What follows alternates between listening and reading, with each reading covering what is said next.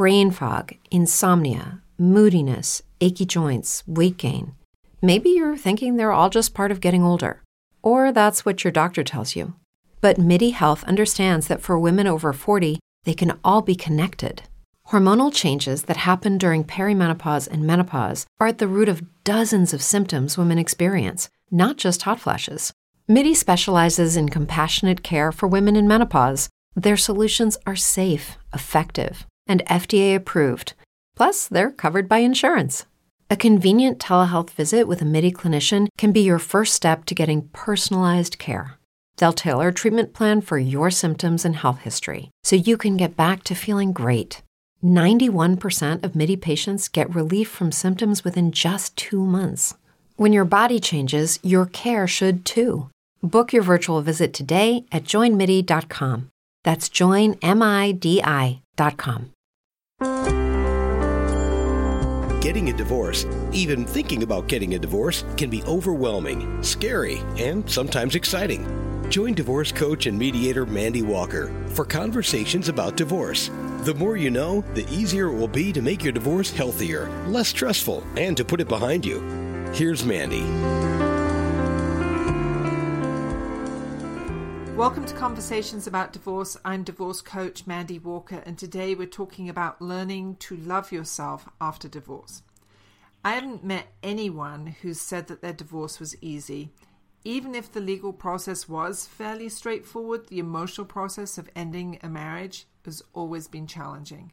People often describe it as the hardest life experience they've faced. The divorce process itself can bring out the worst in the best of us.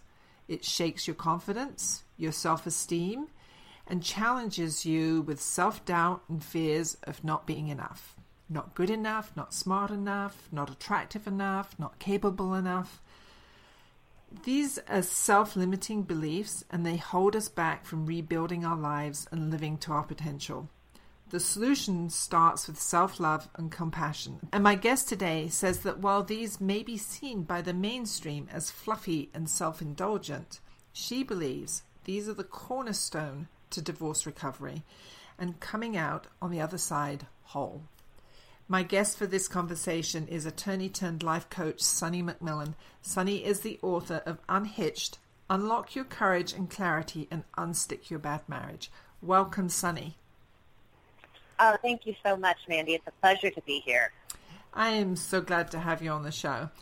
Let me start off by asking you, what do you mean by self-love? Well, to me, self-love, and as you mentioned in the intro, full confession here, I used to think it was a ridiculous concept. And here I'm still a licensed, I'm still a licensed attorney, but I'm not practicing. But, having been in the coaching world now for several years, it's so funny to me because even when I was entering that world, I was thinking, oh, my gosh, that's the one place I'm just never going to go. Sorry, I'm always going to roll my eyes when people say self-love. But it ended up, I've had to eat those words. And healthy self-love is a component of my practice for sure now. And so it means to me, number one, having an awareness of self. Number two, honoring that awareness, what you know about yourself, what your needs, what your wants, what you know is best for your well-being, and honoring that.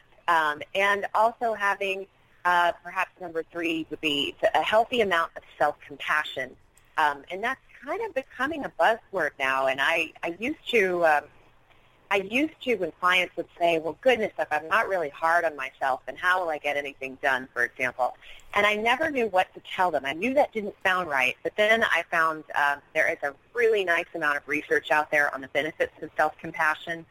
And once I had some scientific basis for it, which is always important to me, to balance that with a nice amount of research, once I had that in my hand, then I couldn't ignore it anymore. And it became evident to me that, especially not only in my own recovery from my divorce, but that of my clients, that having that self-love foundation is vital. Okay. So when I was researching or reading up and reading your book and thinking about this show, it occurred to me though that it seems like divorce maybe amplifies the absence of self-love, but a lot of those the causes of it go back to childhood. Like, why do we not have self-love to start with? Yes, it's really interesting. And I'm going to butcher this a bit, and I do apologize, but it was the Dalai Lama or it was the master from the East who was visiting the United States, and someone asked the question, so what do we do about self-hatred?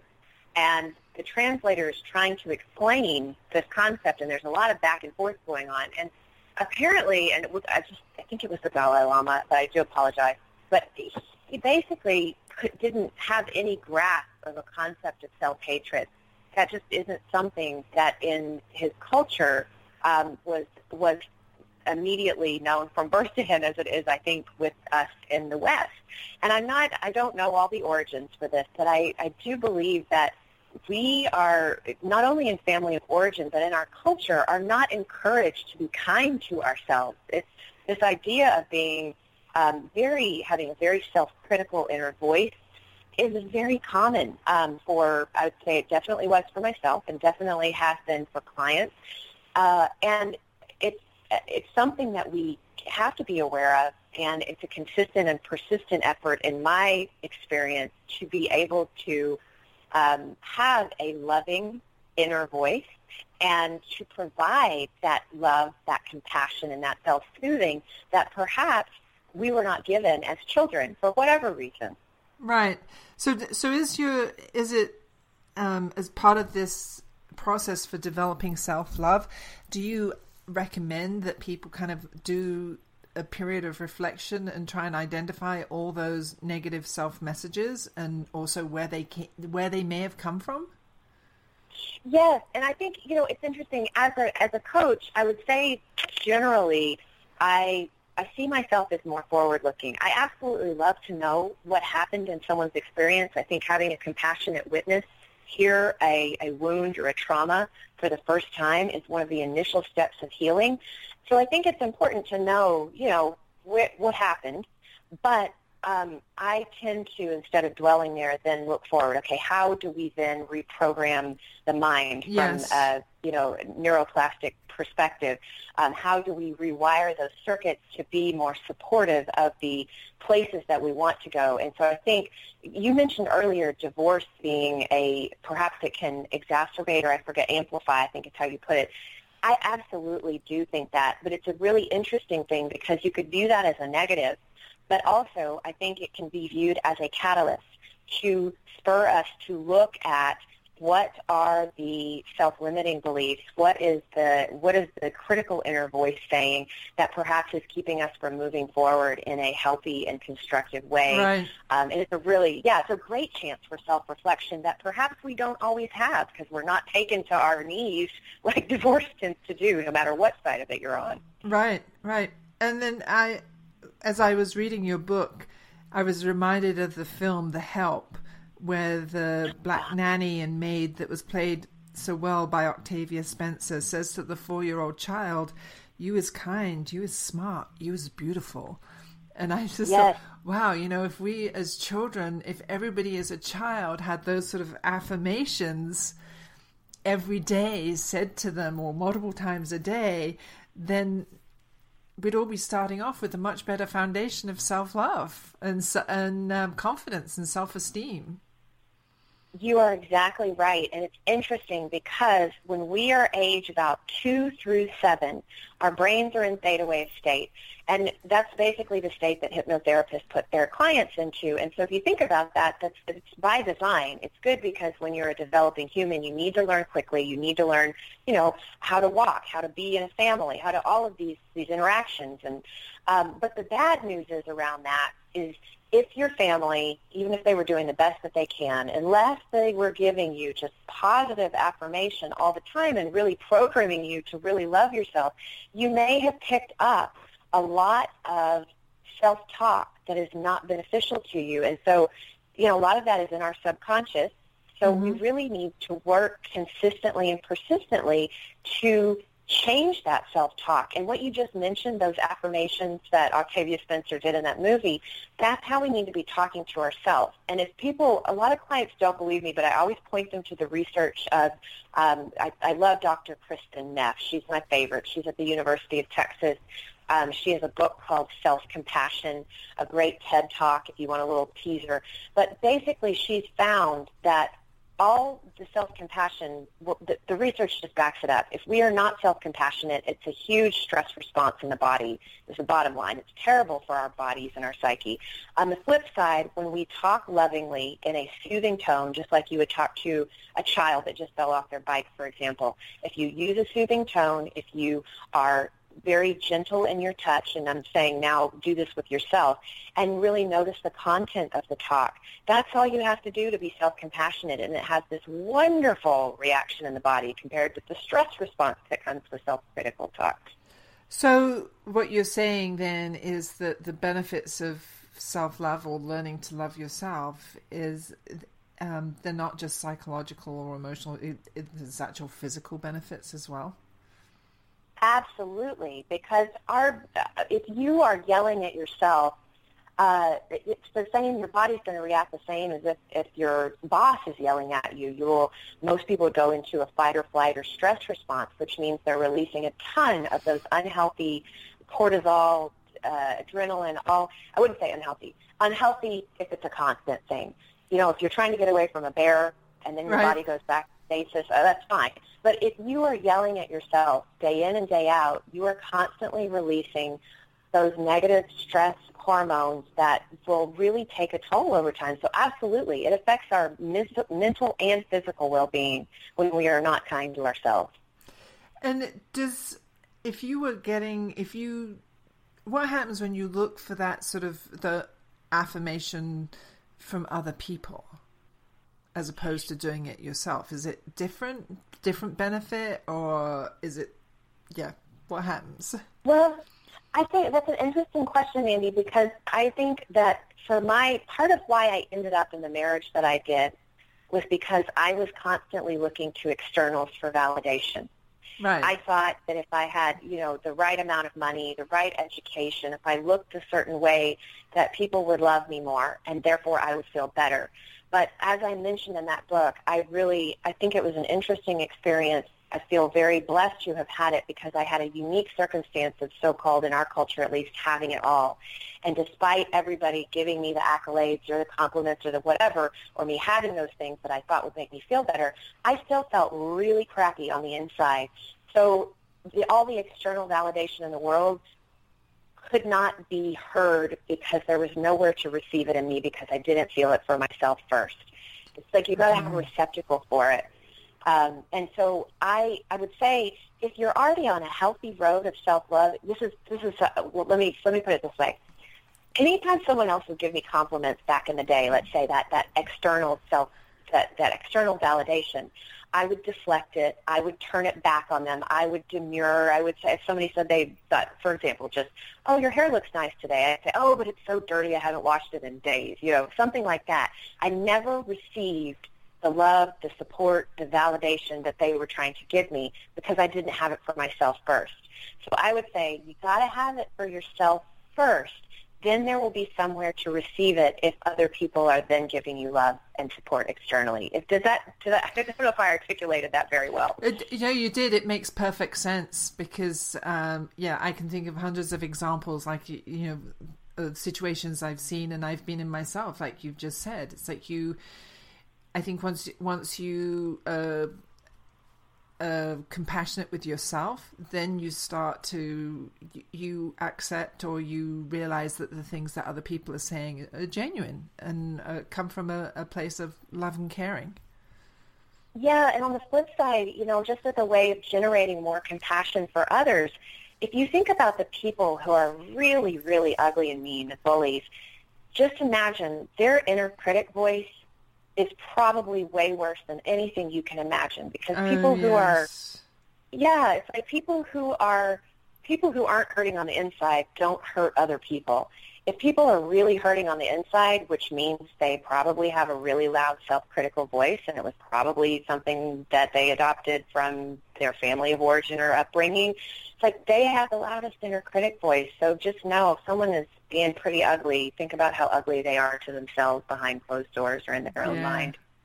Well, Sunny, that's a great point, and I've got lots more questions, but we're going to take a short break here.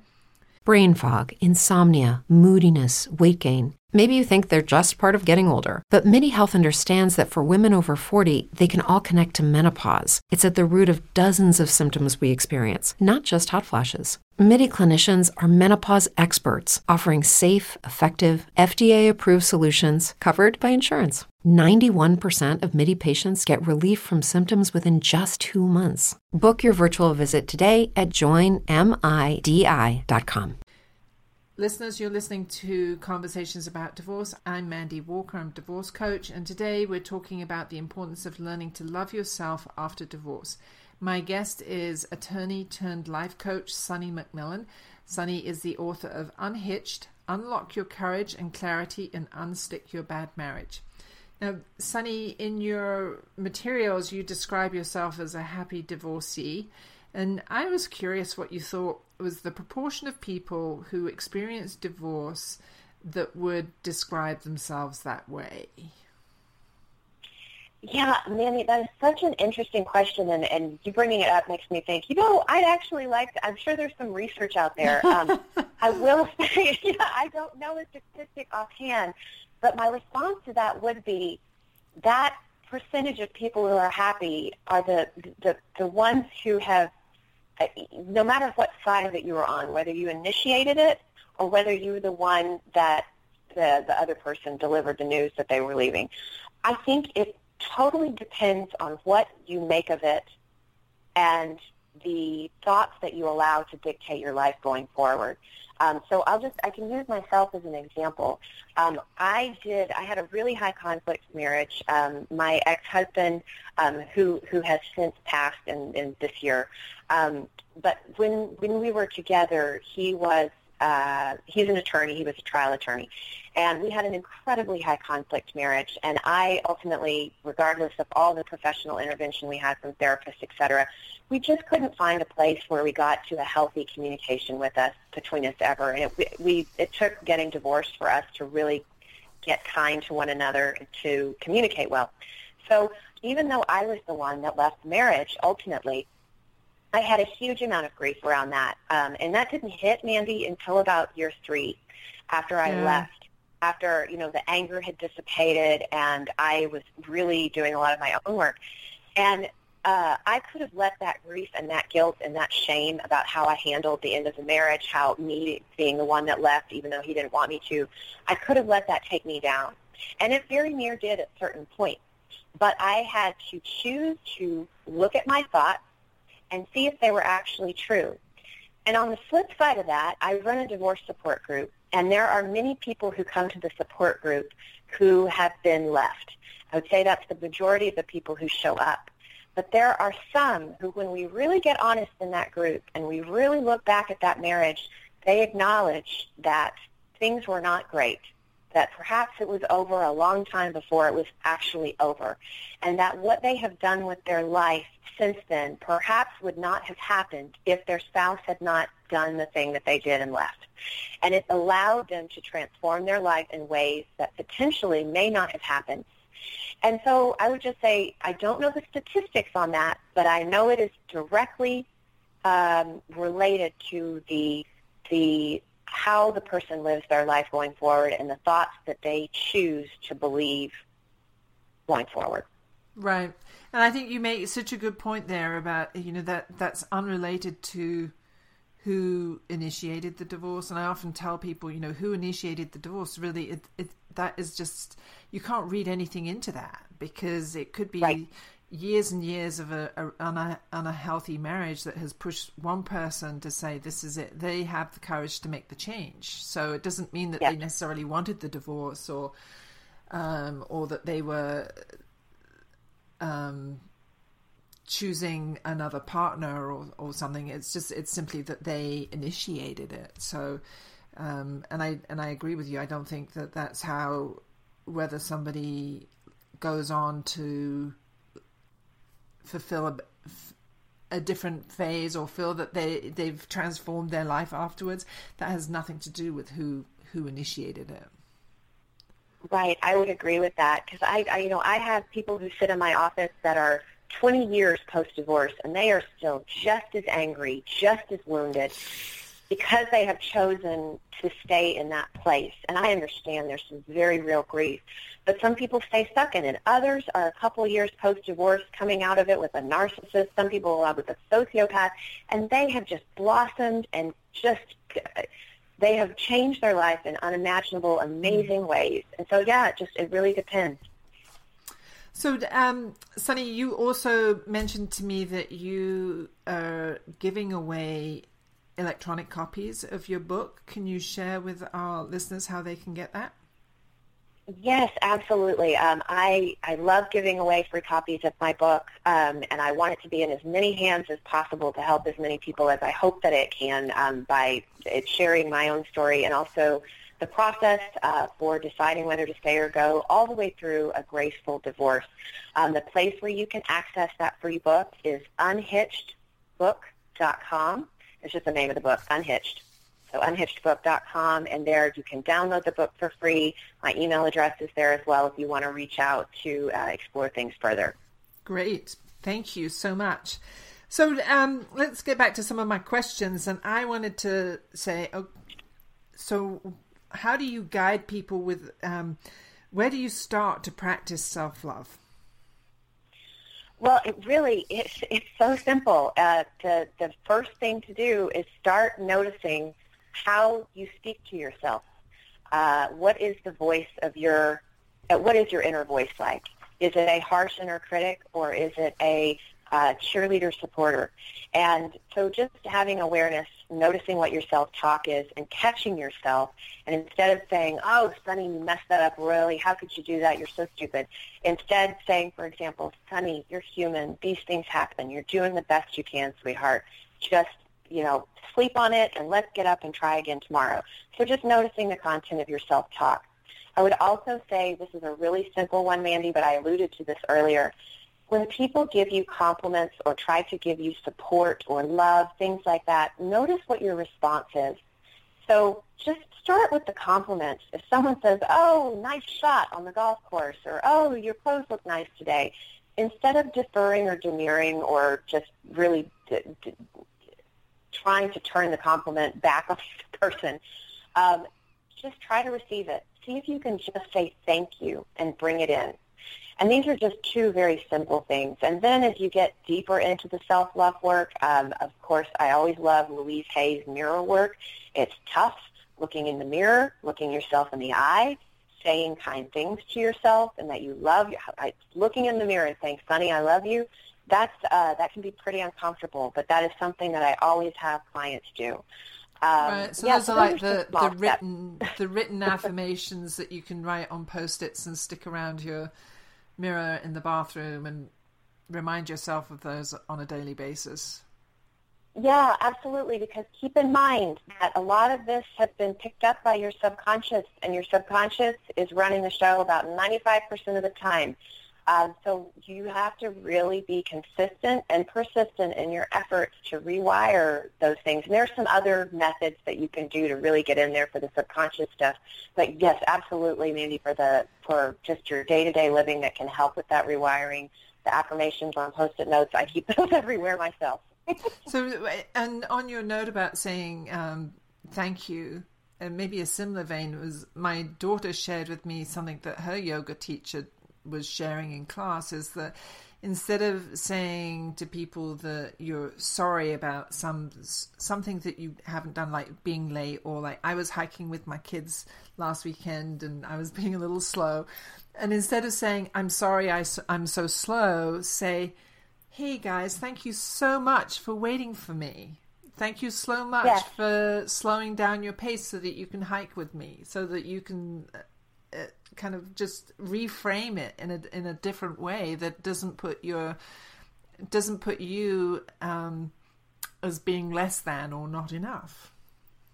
I could not agree more, and I think that is a perfect example. I used to be the queen of I'm sorry for everything, and it's just basically, it became like, I'm just sorry for my very existence for having troubled anyone.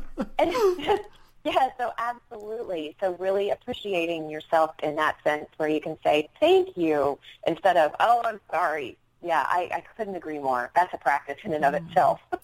So another one I was wondering about was in terms of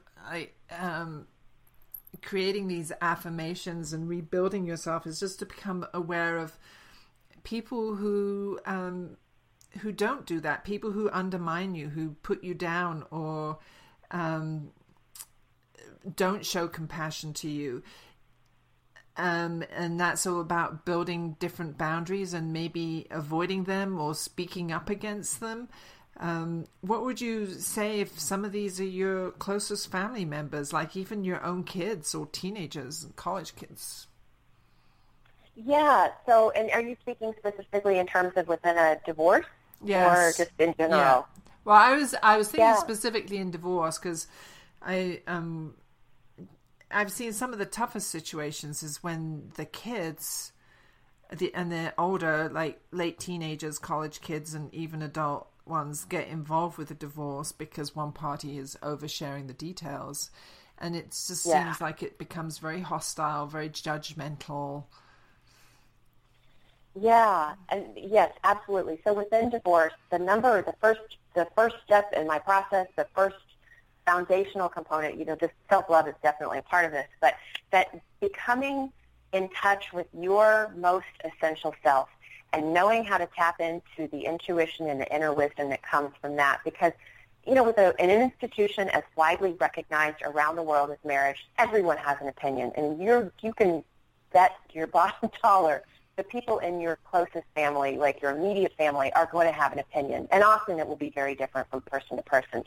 So everyone is living their own story, and what you need to do is to stay in your own business. Byron Katie talks about this, the buckets, the types of business, and just staying in your own lane, staying in your own business, being in touch with your own inner wisdom and intuition, and knowing what is right for you at the bedrock of your integrity, number one. Number two is when someone throws something at you, say it's a child, that, you shouldn't be getting divorced. You've got to have a method, and I don't care whose method is you use. There are a variety out there. I particularly use Byron Katie's system of inquiry with my clients, but it really matters not what you use. It just matters that it works for you, but a way to question those thoughts. So being able to question the thought, I shouldn't be getting divorced, and being able to find the story or the thought, the better feeling thought that works for you, that matches your integrity. Because really what other people are saying is not your business. Your business is to find out the bedrock of your integrity and what is true for you and live from that space, which can be hard, I acknowledge, but you got to have some tools there to support you. Right. So, Sunny, we've got a couple more minutes here, and I did want to ask you one more question. I think this is a pretty big question. I see so many articles and references to narcissists and getting divorced from a narcissist. And I think narcissism is maybe an extreme of self-love, and it's when someone else is not able to put others' needs before their own or manipulates others to meet their needs. But where's the boundary between healthy self-love and narcissism? Well, empathy.